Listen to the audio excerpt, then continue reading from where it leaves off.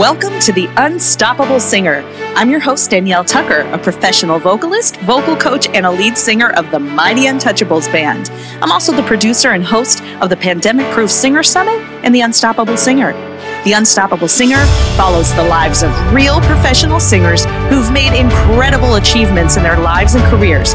We cover everything from voice work, making money, booking gigs, songwriting, recording, session work, and more. If you haven't yet, hit that subscribe button so you never miss another podcast. Now on with the show.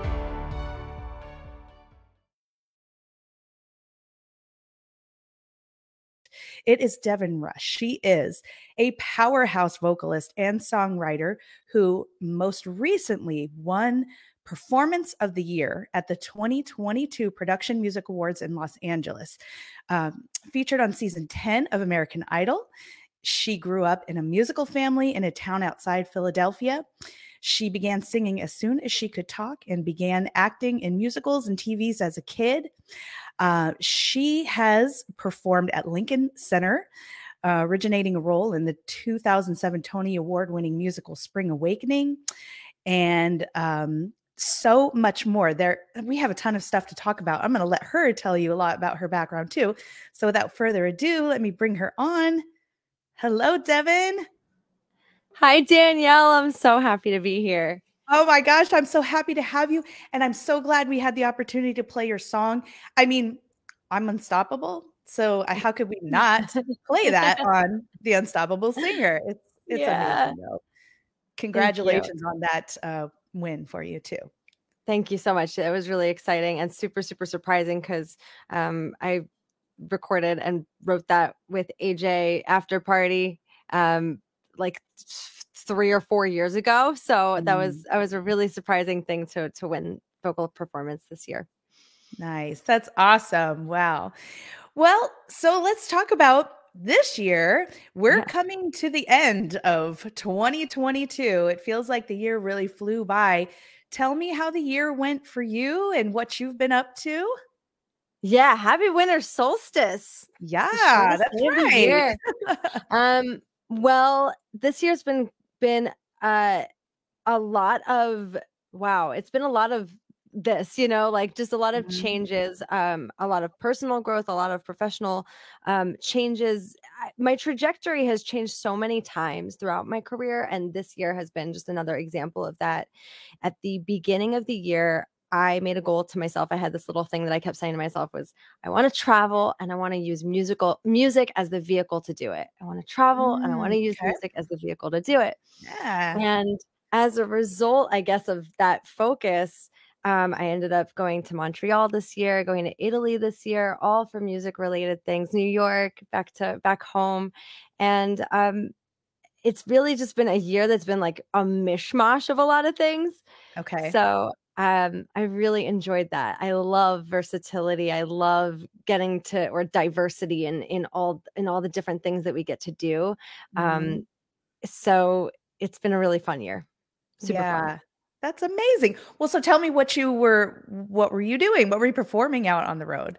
Wow. Okay. So yeah, like I always thought that if I wanted to travel for music, it would mean that I'd need to be a touring artist. And I got really surprised this year.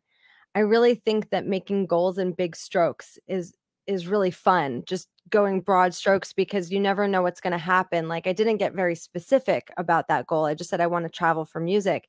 And as a result, so it started with New York. I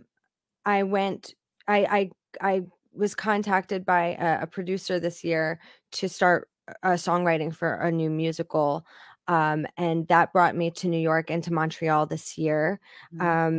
I don't know what's going to happen with that project in particular, but it really opened my eyes to a lot of really great things, and we'll see what happens. I went to New York, I think it was at the end of last year, maybe. I can't even keep track now, but there's a musical that I'm working on that I'm the vocal arranger for, called Millennials Are Killing Musicals. And that brought me to New York. And then Italy was for a songwriting camp with a publisher for Asian pop, because I write a lot of K-pop and J-pop.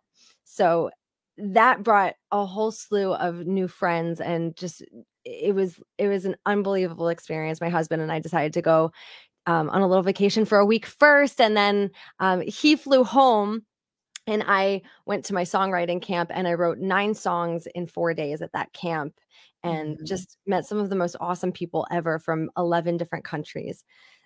So this year has definitely, it's been a huge mishmash of things, and I really got to travel and got that bug out. And now Yeah. I'm happy to be settled home for a little while.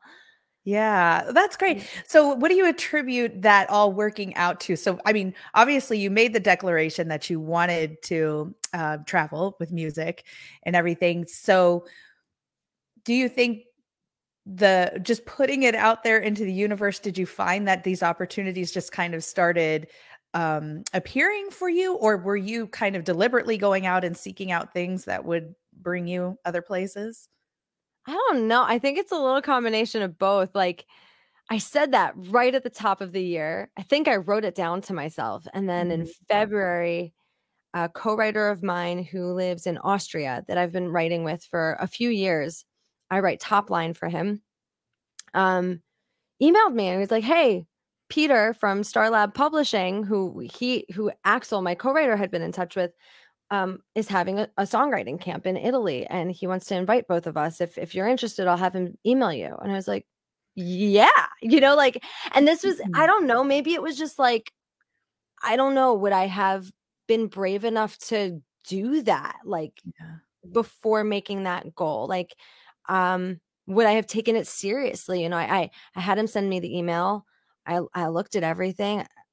I was amazed that was an opportunity that was popping up so Mhm. quickly, and I'm so glad that I went. So yeah, I don't Yeah. know. I don't know. It's funny how the universe works sometimes. Yeah, it is funny. Well, I mentioned a few things about your about how you got started or when you got started, obviously from a young age. But I'd love for you to take us back there and kind of walk us through, what your family background was and how the music bug got you. Yeah. Oh wow. So my mom is a voice teacher. My dad is a chiropractor, but he was in bands my whole life. And Mhm. my sister's also a songwriter, and she works as a talent producer now for America's Got Talent. So Mm. all of us, everybody is just super musical, and it was just always there, And I started out doing shows, like regional productions of shows when I was really little, starting at 4, and then started to go to New York for auditions with my mom when I was 8 or 9, I think. I Mhm. was auditioning more in Philadelphia because that's where we lived, and doing commercials and things for Nickelodeon, things like that. No, Nickelodeon didn't come until I started auditioning in New York. And that was, yeah, when I was 8 or 9, I started auditioning for Nickelodeon commercials and a little bit of musical theater in New York, but mostly more of that film and TV stuff. And when I was a teenager, I was really, really deep in going to auditions every week in New York, getting picked up early to go get on the train with my mom and go. Um, Yeah. and and then just being like a showbiz kid was like my life. I didn't do many of the school sports. I was leaving school and homeschooled a couple times here and there for shows in New York, and Mhm. just like, I don't know, got the bug and kept the bug. And my parents always said, if this is not fun for you, you don't have to do it. It was never something I was Mhm. forced into doing, but I Yeah. just loved it. And I realized that singing was always more comfortable for me than acting, and definitely more Mhm. comfortable for me than dancing. And when after high school, I moved straight to New York. Also, my mom's idea. She said, you can go to college if you want, but maybe I think you should keep the ball rolling and just move to New York and see what happens. And so I did that. And 1 year off from school turned into just not going to college, and again having the trajectory just change over and over again. Um, Mhm. and I lived in New York for 4 years, and now I've lived in LA for 9. And um, the career that I've got now is, I mean, it's beyond my wildest dreams, and it's also beyond anything that I could have imagined doing when I was a kid. You know, like I think when you're a little girl who sings, tell me if this happened with you. Like everybody says, like, oh, they say like the sweet things, like, you're gonna be famous someday. I'm gonna see your Yeah. name, and oh, just remember me when, and all this like stuff that is cute at the time, but then it really, for me, kind of shaped what I thought I was supposed to do. And Yeah. I think one of the reasons this year was so fun for me is because this year has been full of sitting with myself, checking in and saying, okay, let's put aside what you're supposed to do, what you think you're supposed to do. Mhm. What does Yeah. Devyn really want? What really will fill me and make me happy? And I really think that those check-ins are so important. It's easy to get on a train that's not ever stopping, especially when you've been doing it your whole life. Um, Yeah. yeah. Yeah, that I love that you mentioned that too. That yeah, when we're kids, especially when you're coming from a musical family too, the things that are said to us really do influence so much around how this whole picture is really supposed to play out for you. And Mm. it's so funny you said that because just this past week I took my daughters and some of their friends for a little trip to Universal Studios. So we went to Hollywood and they'd never been out there before. And so they were all so just over the moon about going to Hollywood and how cool it was. As soon as they saw the Hollywood sign, they started freaking out and screaming in the car and everything. And a childhood memory kind of struck me because I lived on the East Coast for a long time, but we would come out to see my grandparents here. And a couple of times my parents took me to Universal Studios and I, was already singing at a young age and everything. And I remember they always used to tell me, you might get discovered while you're in Hollywood. And, in my mind, I'm thinking, well, yeah, probably. And so, we'd get ready to go to the theme park and I would wear these completely impractical outfits to go to a theme park because I might get discovered. So I need to be wearing something like, a dress and heels and things like that. And, be all done up and everything. And I would walk through the park, like really presenting myself that, I might catch someone's eye. They may recognize me as being a singer and that'll be that. But anyway, I get all that to say that I get those Yeah. messages from childhood. They follow you. They follow Oh, you they do. so far into life until you do those check-ins and go, wait a second, what the heck am I doing this for? Like, is this really what I want to be doing? And Yeah. Yeah. And like yeah. I had a student, oh my God, she's like 17 now, but when she was 9, I brought her up on stage with me when I was singing, and um in between sets, I saw a woman say to her that very thing, you're going to be famous someday. And I didn't Mhm. want to correct the woman, but I did want to just kind of like adjust the situation. And I Yeah. just said, and you know what, Maddie, even if you're not, that's okay too, because no matter Yeah. what, you can sing if you want to. It's just so important to me because I also think that it's easy when we're told things to be to put ourselves in boxes. And I think that the Mhm. best thing about being a singer, being an artist for a living, is that you're not putting yourself in you're out, your job is to be outside of a box. Um, Right. and I really, really just, now that I'm going to be 33 next month, and now that I've been doing this in this capacity for over a decade, I really have gotten to see all these different perspectives, and it makes me feel so much better knowing, well, you don't have to choose. You don't want to choose, you don't have to. Yeah. Yeah. You know? That's Yeah.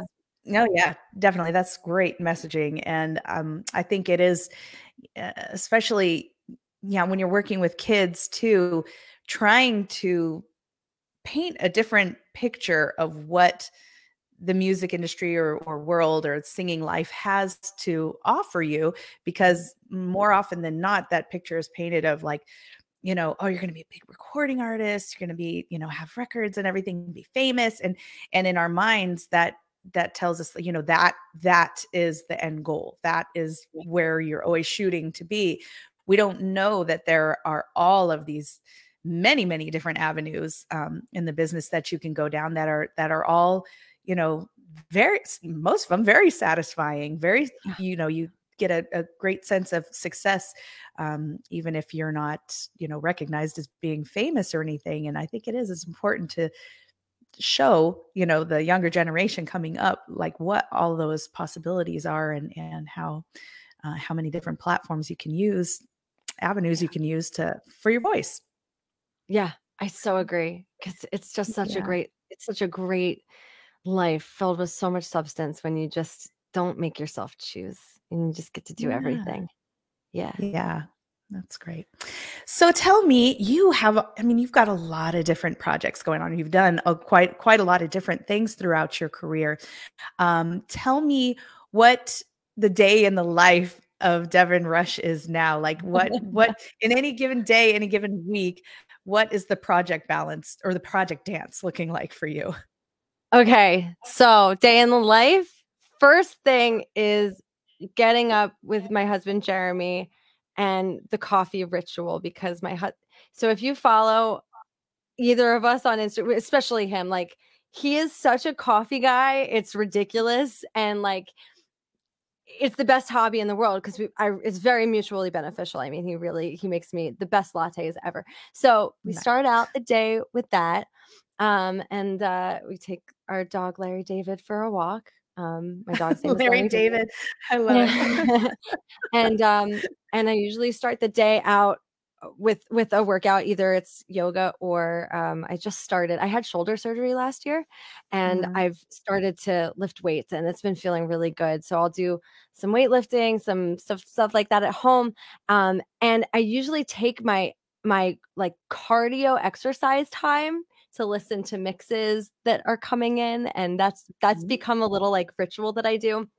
If I have a song that I've written that the producer sends me the mix back, then it's fun to like work out, because a lot of times, most of the time, it's like fun K-pop stuff. So I have to hear it on a good speaker, and so I'm in our home studio, and then I'm saying all that because I've been realizing, especially recently, how important it is for like to have breakfast and to like sleep and like, all that stuff that like I neglected for a little while because I was stressed out and I wasn't, so I focus a lot on that stuff. And then around 11 a.m. is usually when I get into the studio and start working on projects. And I have all of my days laid out already. I really love automating things. So my calendar for the week is always laid out for me in advance. And then if a new project comes in and I have to move things around, then I just make sure I let other clients know if there's not a deadline, so it's just the days are all about,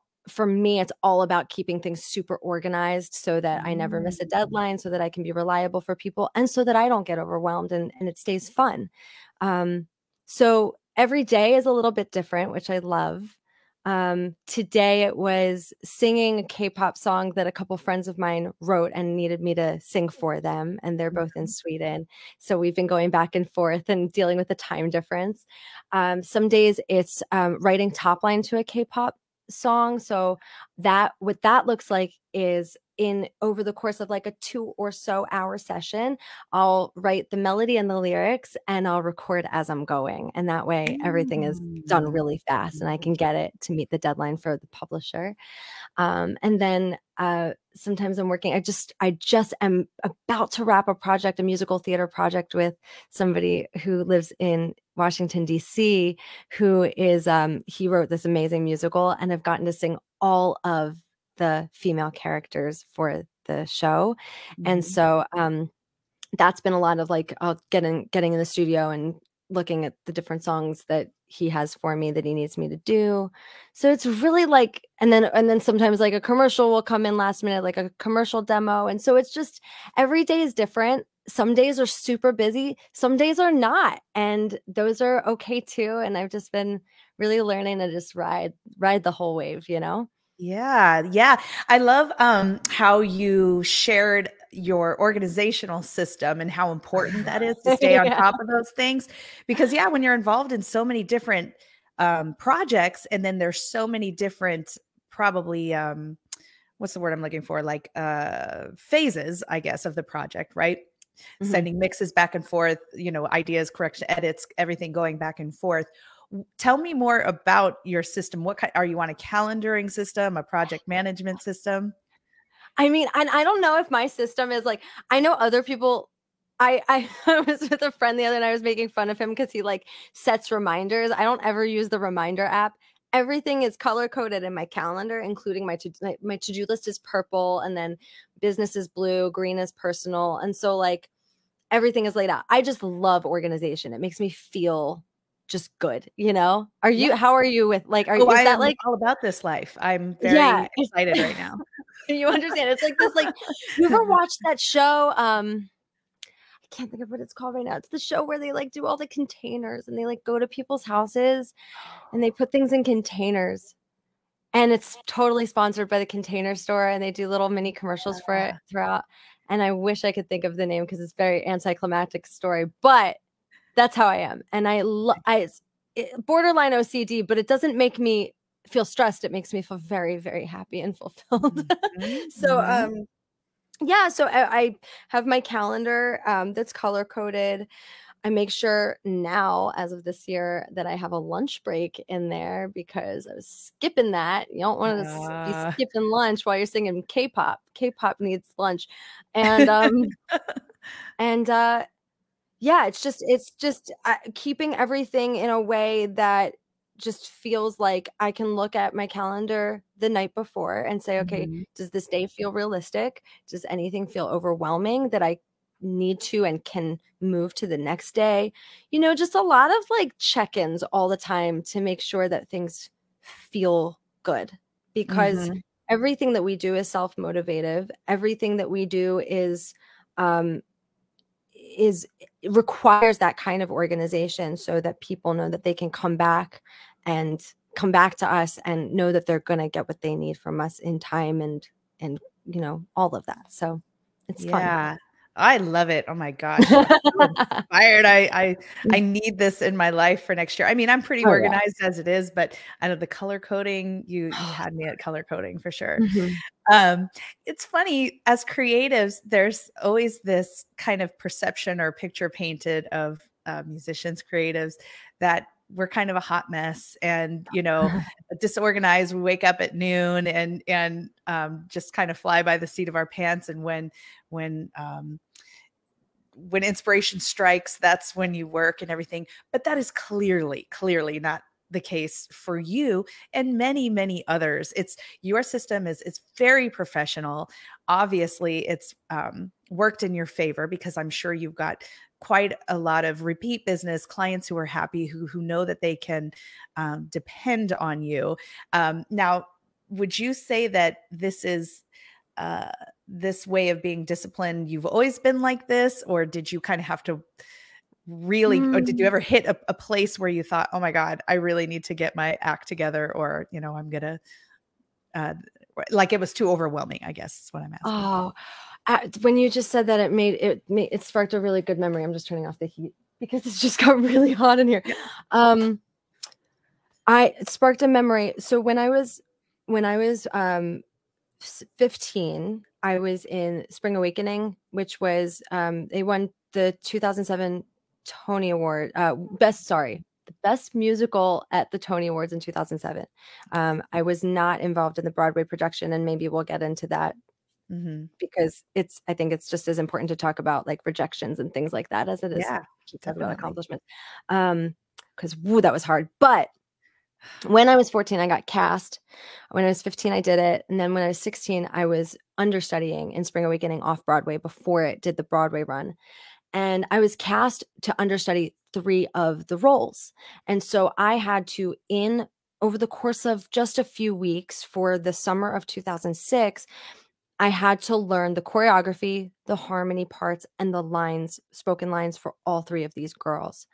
And Mm. I have it at my parents' house. I have the green Spring Awakening binder of the script, and I had color coded it. And it was pink, green and blue, highlighter and pen for each. So each character was a different color. And so when I look at that script, it brings back so many good memories because I wrote down my goal for being off book. And then I wrote the date that I actually was off book. And I remember how proud I was that I got off book early. And I don't know. I think I can attribute it to my mom because my mom growing up, like she was always on time. Like Susie's never late for anything. She's always early. She's always, and she was the one bringing me to auditions when I was a kid, and we were always on time.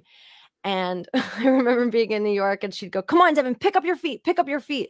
But I was 8, so I didn't know what that meant. So I would actually be picking up my feet, which meant I was slowing us down even more.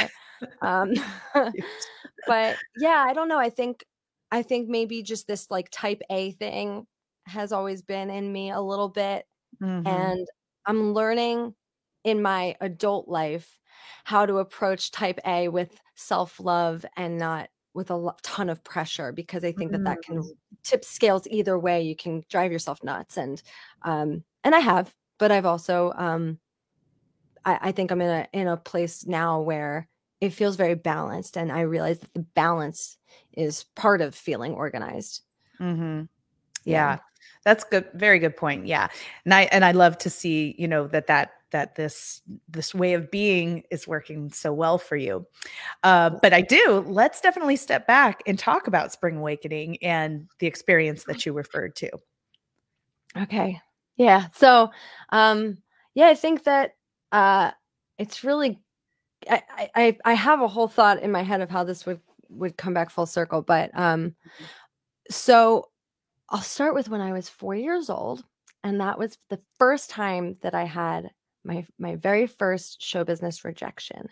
I was playing Gretel in Sound of Music. My sister was playing Marta. So for anybody that doesn't know, Gretel's the youngest, and she's like 5, and then Marta is 6 or 7. And so Lindsay, my sister, was playing Marta. I was Gretel. And one day, like 2 weeks before the show opened, we get a call from the director saying that due to child labor laws, I wasn't allowed to be in the show. Oh So I guess I no. had to be 5 and I was 4 and nobody knew. And I don't know. We Oh. didn't know that that was a thing. So my sister ended up playing Gretel. Oh no. Yeah. No. Oh, so that was first. So that was, that was the first little piece of like, this business will chew you up and eat you alive, kid, Get Yeah. ready. Then when I was 8, but my sister did a great job playing Gretel and I got to watch, so cool. Can I just ask, how did Yeah. your parents talk you through that experience?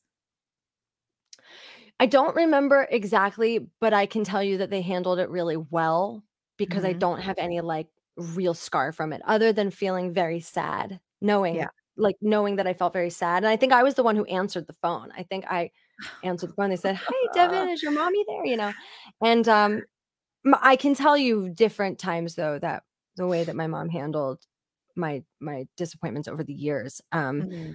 When I was 8, I broke my arm, Mhm. and I was cast, hey, to be in a Nickelodeon commercial. Mhm. And I had done a photo shoot for the commercial before we had to actually do the commercial shoot. And like they were so gung ho, they were so excited. I remember how excited the whole crew was that they made me the Melanie, the girl in the commercial and all this. And then I broke my arm. Mm. My mom and I woke up at like, I don't know, 4:30 in the morning to go somewhere in New Jersey to shoot the commercial. And when I got there, they introduced me to this other little girl who was my age and said she was going to be playing my friend in the show. No, she was not. She was there to replace me in case I couldn't do it with my broken arm. Oh, no. And there was a scene where I had to hold a clipboard, and it was my right hand, which is my dominant, or no, it was my left arm, but they had me holding the clipboard. Yeah. And I was like trying to work with them. I remember being really positive about it because I was in a sling, so I could take it off. And I remember just saying, "Oh, no, no, it's okay. Like I can hold it like this, like I could hold it like this, like a real showbiz, like always on kid." Yeah. And after that scene, I took a long nap, and it was like I remember thinking like this has been a long time since I've done anything. And the director came over to my mom, and then he came over to me, and this ended up later being the director of Modern Family. And he was so sweet, and he got down to my level and he said, "I'm so sorry. We have to send you home." Mhm. And I said to him, I don't know if I should be proud of this or not. I'm kind of proud of it because I was such a ham. I said, "Now not only is my arm broken, my heart's broken too." Oh my god. So He's that like, just "I quit. I yeah. quit. Can't do Or this he said, anymore." stupid showbiz kids, like, just know how to Oh ham it up. god. Um, so that happened. My mom handled it really well. And yeah, I just remember like throughout the years of just like being on hold for a commercial, being released for the hold, being told that it was between me and one other girl, but I was just a little too tall, like things like Mhm. that happened. Spring Awakening, I was cast in Spring Awakening when I was 14 turning 15. It was Mhm. it was the last staged reading that was at Lincoln Center before it went off Broadway. So it was that last to get funding to go to do a commercial production. And I was cast in a role named Anna. And so what happened was I auditioned for a few different roles. And when I kept getting callback after callback, and then they sent me home, and I thought I didn't get it. And then my mom came to school, and she had this huge smile on her face. She pulled me out of English class. She has this huge smile on my face. I was like, "Oh my God, no way." She was like, You got it." And she said, "But there's a catch. You weren't right for any of the parts that they had that you auditioned for, so they're gonna write one for you." Wow. And I mean, it was like the most amazing feeling in the world. And Wow. I ended up doing that 2 week, the 29-hour reading for Spring Awakening, and turned 15 during that, and was homeschooled in New York during that, and just met some really great people and made really good friends. And then the show was picked up to go off Broadway. And I think that due to equity law, I could be wrong and this may have changed, but due to equity law, they needed to re-audition everybody. And I Okay. re-auditioned. I didn't get it. So like the mind, screw of that was like, "Oh wait, you wrote the part for me. I didn't get it." Okay. So I had to kind of process that. Yeah. Moved on, like gave myself some time to grieve that, moved on. Then got a phone call that they wanted me to come back and audition to understudy 3 of the roles for the off-Broadway production, and I booked it. And my mom and I moved to New York together, lived there for 6 weeks over the summer right before my junior year of high school. Um, got to go on a few times. It was great. And then um, the show got picked up to go to Broadway, and they took us out to dinner, and they raised a toast and they said, "We're so excited to bring all of you with us to Broadway." And I'm going, "Holy shit, excuse me. I'm 16 and my dreams are about to come true. Like this is all Yeah. I wanted." And like Wicked had only been out for a couple of years. Like I was in love with Idina Menzel. Like I was so Yeah. excited. Um, and every day I called my mom from the locker room at school asking if we got the contract because they just kept saying, "We're going to give the principals the contract first and then we're going to give you yours." So I called my mom every day and my mom was like, "Devyn, I'm going to come to school when you get that contract. Okay. I'm coming to school when you get the contract." Mm. And one night I had a friend over and my friend's mom was over because our moms were friends. They were hanging out and my manager calls and she says that she had been at a party where the director of Spring Awakening had been. I said to my mom, did she say anything?" And my mom said, "No." 2 hours later, my poor mom held this in. 2 hours later, Oh. my friend and his mom leave. My mom shuts the door and she goes, "You didn't get it." And it was like, Man.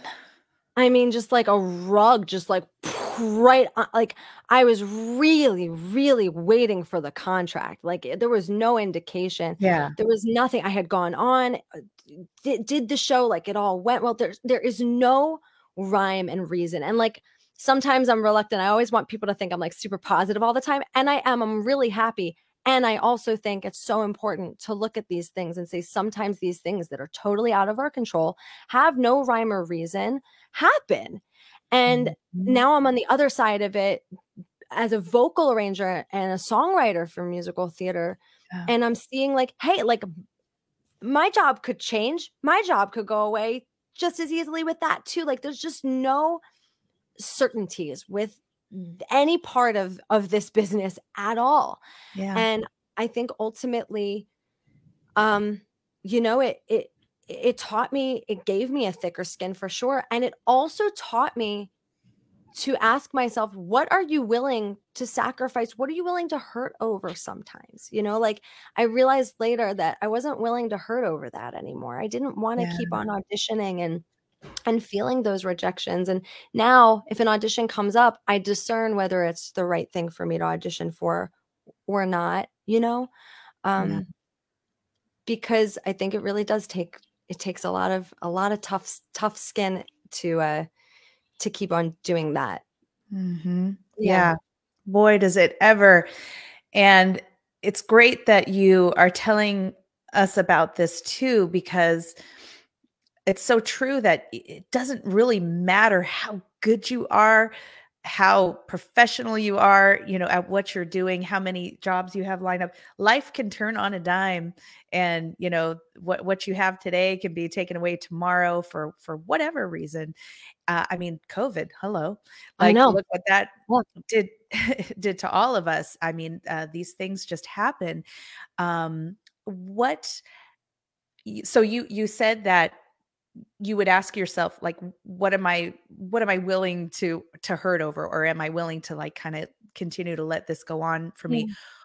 What are some other things, or messages that you've had to um, develop for yourself over the years to keep you going in a business like this that is so uncertain, and just there's so much rejection with it? You've Mhm. really got to have thick skin, a ton of grit, a lot Mhm. of just inner drive within yourself that makes you want to keep subjecting yourself to this sort of Yeah, thing. yeah. Like, why? So what is it that you kind of internally have developed throughout the years that have helped you keep positive and push through and still even want this?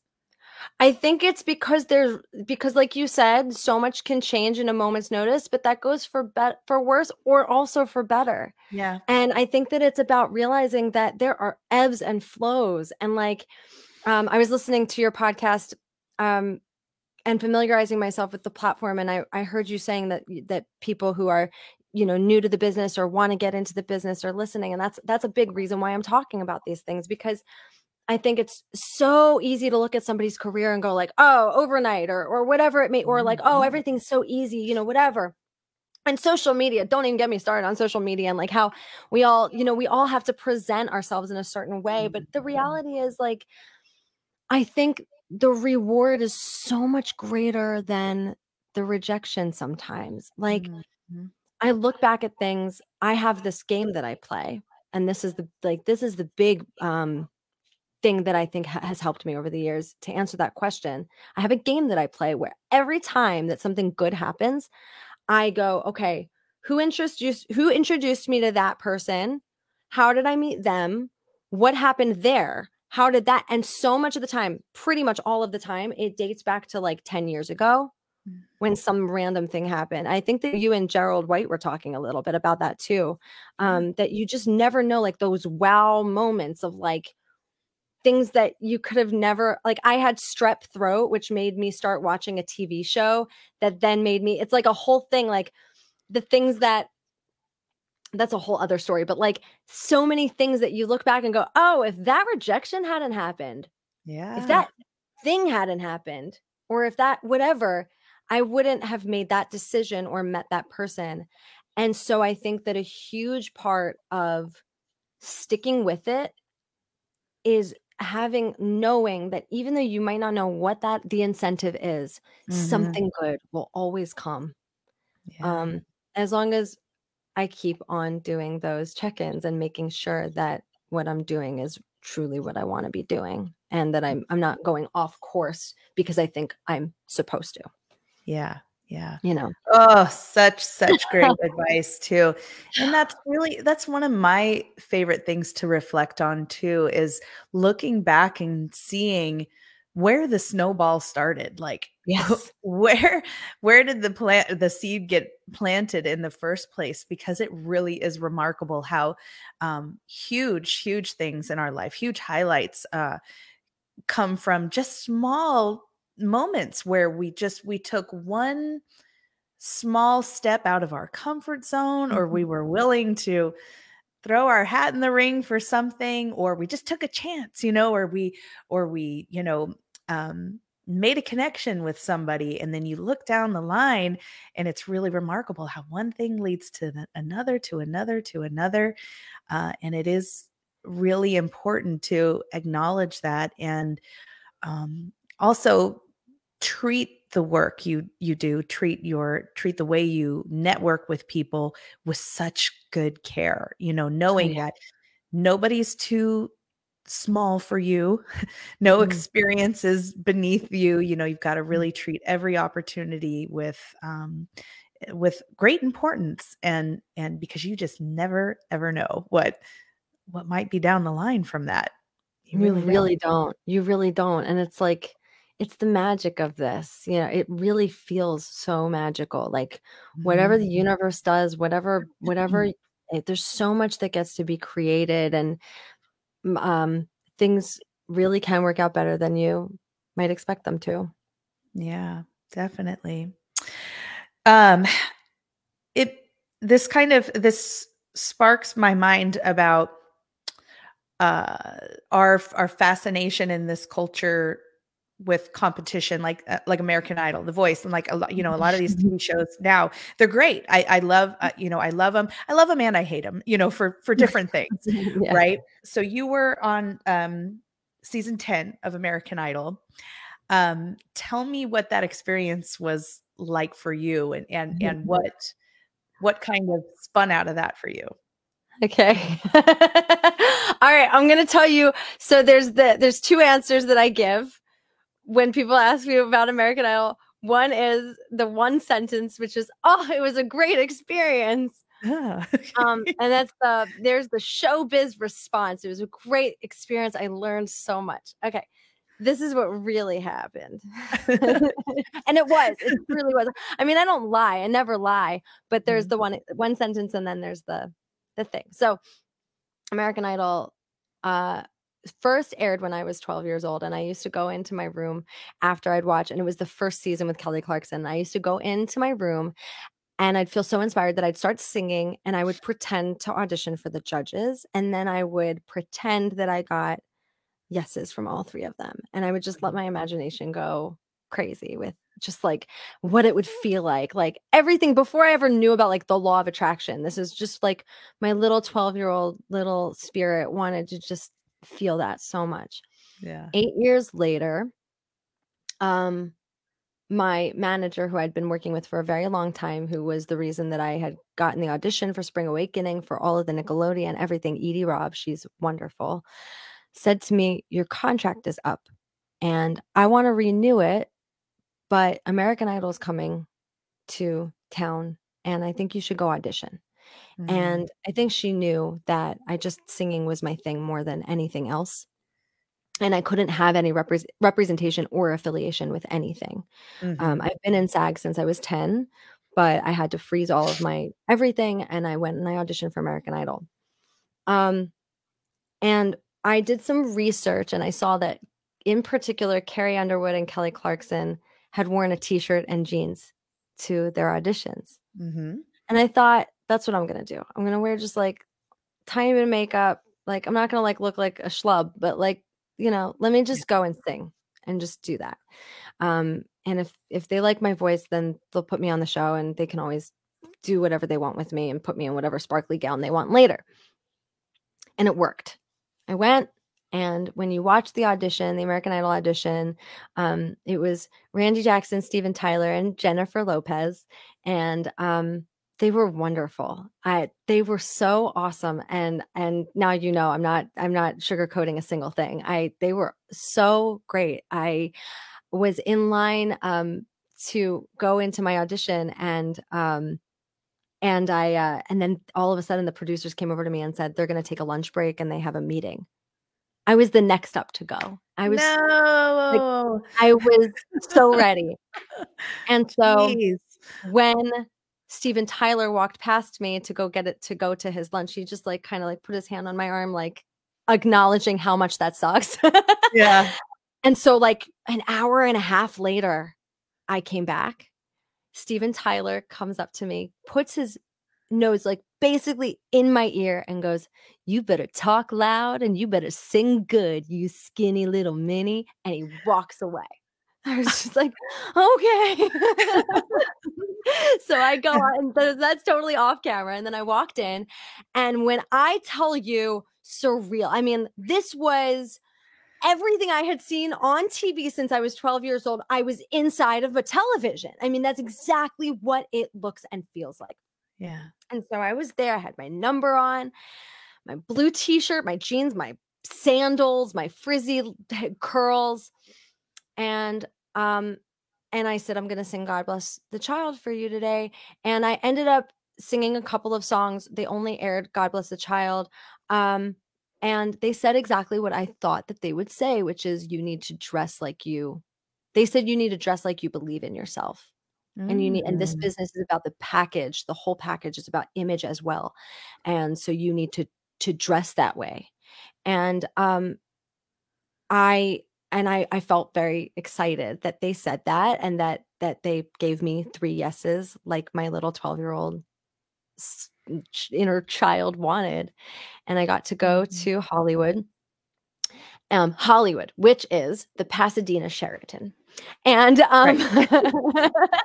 and when I went, I think I made a mistake. Now, this is again another thing where you don't know the rhyme or reason. That was the year. It was 2010 when we filmed, and that was the year that like Justin Bieber had become really popular, and like a lot of very, very young kids were, Justin Bieber was, how old was he? Like 12, 13.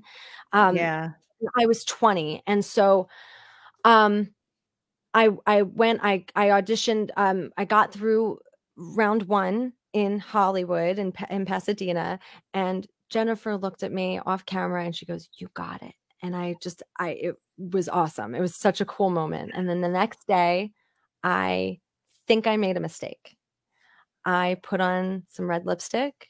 I put on some tights and a sparkly shirt. Mm-hmm. I don't know if this is exactly what happened. I just know that a lot of things didn't make sense that day. And Okay. I went and I auditioned with, it was the group of us. It was the group round, that dreaded group round, which really is very intense. Yeah. But all I sang was, "I see you driving around town with the man I love." And I'm like, "Forget you." I mean, I didn't like hit any high notes or anything like that. It was just very mild, you know. But Randy said, "It was a bit of a train wreck for me. You sounded really screamy." And it really caught me off guard. It was like, I mean, you can cut me, but saying that was like, it didn't make sense. It just didn't, like, it wasn't things didn't add up. And I put the microphone to my mouth. I was about to say something just to like say like, "Please, can I have one more chance?" Like, I didn't realize until that moment how much I wanted to be on this show. I really was just doing it to fill a bucket list thing. I put the mic to my mouth, and then I thought of all the things that potentially could happen with the footage of that. And I just, in that moment, just put the mic down and said, "Thank you so much." And I walked off stage. And so that's the story. It was so unbelievably cool. And like, it really was a great experience. And I can still hear Jennifer Lopez's voice saying, "You need to believe in your voice is a star. You need to believe in yourself. Hold yourself that way, fix yourself that way." And I think that is a great lesson. I think that's very true. That um and and overall, I'm just so happy I got to do it. And ultimately, the winner of that season was Scotty McCreery, and he was really young. He was amazing, and also he was Yeah. young. The two people that were him and his runner up Lauren were both younger. And I've put pieces together over the years, but who can really know? Yeah. Yeah. Man, Devyn, I love your mindset. I love the way you think, and I Oh, thanks. love how it has manifested into a brilliant career for you. Thank you. Obviously, the way that you have chosen, and it is a choice, how you have chosen to spin these experiences for yourself and what you glean from them and what you decided what all of these things meant for you, and you went in to your life and it fueled you. It was like rocket fuel for you and pushed you into this beautiful career that you have today that has been like, you know, curated for you, custom made Yeah. just for you. And I think that that is a really, really beautiful journey. And I hope that everyone is as inspired by you as I am. Thank you. I love it so much. I want to make sure too that we talk about your new EP and maybe a couple of things that you have coming on the horizon. First, tell us Yeah. about the new EP. Oh my gosh. Thank you. First of all, I listen to your music too, and it's cool. You have so much versatility in your voice, and I see the things that you're doing, your cover band and the country music and the gospel. And like you're an example too of how you don't have to choose, how you get to really, I love that word, that you curate your career and you get to really just make what you want it to be. So thanks for having me, and Thank you. ditto. I what oh the EP. So so this year, this was cool. This was a really cool experience. My husband, Jeremy, who is a sax player primarily, he joined me with my writing partner Daniel McMains, and Dan is my writing partner and my producer, and I call him my second music husband. Uh-huh. Um, and Dan and Jeremy and I together wrote an EP of happy pop songs called "Who I Okay. Am," and "Who I Am" is the title track, and we wrote it in collaboration with Karen Nightingale, who has Nightingale Music Productions, and APM, which is the library that we have all of the songs with, which is Mhm. essentially it's all through Sony Music Publishing UK. And so this EP that we wrote was specifically for the purpose of production music, for the purpose of sync. But it's all really fun, uplifting music. And Mhm. I love the way that it turned out because it's very poppy, but it's also got like the little soul pop elements like I like. And Dan and I also have been writing a ton of music, and we released, I think, 4 singles this year, and then we paused that so that we could release the EP. And the singles that we're releasing together are all in that like soul pop vein, have a lot of Motown influences, a lot of like 70s singer-songwriter influences, and I just love all of that stuff. So it's another way that I can put music out as me and not worry about what genre it is, you Yeah. know? I Um, love that. That's so yeah. cool. I love Yeah, it. I thanks for love it. asking about that. Yeah. Well, I gotta say, Greg Grunwald is in the comments and he's saying Devyn is one wise artist, woman, business person, and professional. Awesome. Oh You my really, really gosh, are. thank And I so you. appreciate that you took the time to sit with me tonight and chat. It's been just a pleasure hearing your journey and getting to know you a little bit better. But before I let you leave, um, answer my final question, which is what makes you unstoppable? I was thinking about this today because I knew you were gonna ask. I think what makes me unstoppable is that I don't want to stop. Oh, yeah. And I think every day is a choice. Every happiness isn't always a choice. I honestly don't believe that. But I think that the choices that we make can lead to us being really happy. And on a personal note, this has been a very hard year for me, too, on top of being a really fun one. And I think you can have both things at the same time. But the hard things that have happened this year have led me to really get to know myself a lot better and really get to sit with myself a lot more. And I don't want to stop. I love my life. I love my career so much. I love the people that I get to work with and meet that are all over the world. I have the chills right now as I'm talking about it. And there are a lot of days when I just tear up thinking about the music I get to sing and the people that I get to represent and the stories I get to tell, all with my voice, all with writing. And I think that we can all be unstoppable because we don't need to stop ever. Yeah. And we're the only ones that would ever make ourselves do that. I love that. And I am tearing up too. I'm not going to cry though. I have to go out to dinner still tonight. So. You look great. Don't do this to me, Devyn. Thank you so much. That was amazing. And this guy, Jeremy, in the comments is saying she's a pretty great wife as well. I don't know if you know him or not, but I think you've got a big fan. Whoever you are, you should ask me out on a date or something. Awesome. Okay. Thanks so much for joining us. If you love this conversation as much as I did and would like to help support the podcast, please subscribe and leave a rating and review. To stay up to date with The Unstoppable Singer and get all the behind the scenes content, you can follow me on Instagram at Unstoppable Singer. And while you're there, please share this episode on your Instagram stories and tag me at Unstoppable Singer. Once again, I'm Danielle Tucker, a professional singer and vocal coach. I've spent the last 25 years crafting a successful career for myself in the music industry and showing other aspiring singers how to do the same. The world needs your voice now more than ever. So get out there and create an unstoppable career.